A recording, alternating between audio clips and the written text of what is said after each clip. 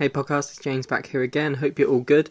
Just a quick thought that came to my head, and I don't have loads of time, so I'm just going to kind of rush this podcast and get the thought out there in a kind of mini bite-sized edition. But I was thinking about, like, when you're at this point, when you're doing stuff early on, and you think that it's not you're not seeing the success that you want in your head, I guess.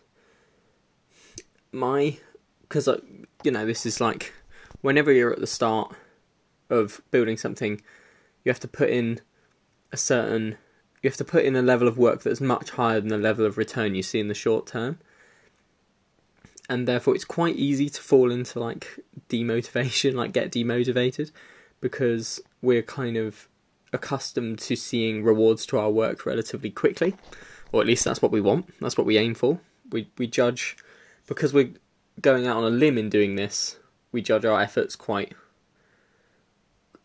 quickly, because we're more concerned about the results, like we care about it, but also we know that what we're doing is inherently a bit more blurry and risky, hence we're kind of over vigilant for results straight away when it actually takes quite a long time.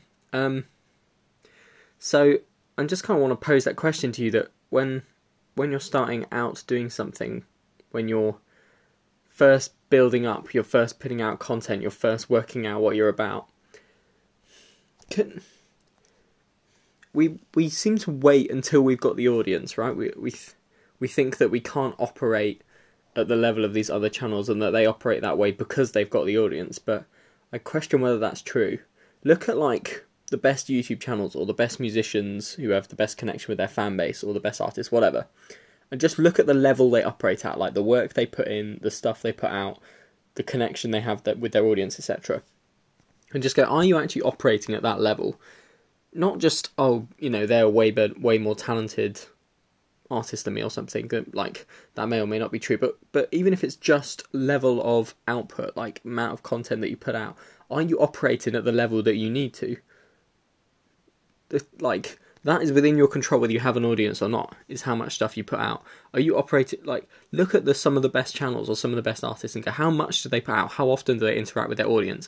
And the very least I can do at the start is match the best in class with the work ethic, Like, we think that all this stuff should come to us and that these people are just anointed, but look how much output those people put out. Forget the level of audience or the level of financial reward or the time they have. When you're at this point where you don't have an audience, the first thing you can do is put out as much quantity as the best people in class and catch up over time to, the quality, be it production quality, be it sort of originality of ideas. But I don't know why there's not more stuff out there about, like, when you start out, just like, go after it hard and go, I'm not just going to talk about wanting this, I'm going to enact it in the only way that I can at the start when I have no audience, which is matching the output of the most prolific people. Start with being prolific. That's my point. And that's it. It's going to be a 4-minute podcast today, because that's the only point I'm going to make. Just think on that, like, when you're thinking that you're stuck, or you're thinking that you don't have an audience, and is it worth it? Kind of, are you giving them anything to come back to? Are you really putting your skin in the game right now?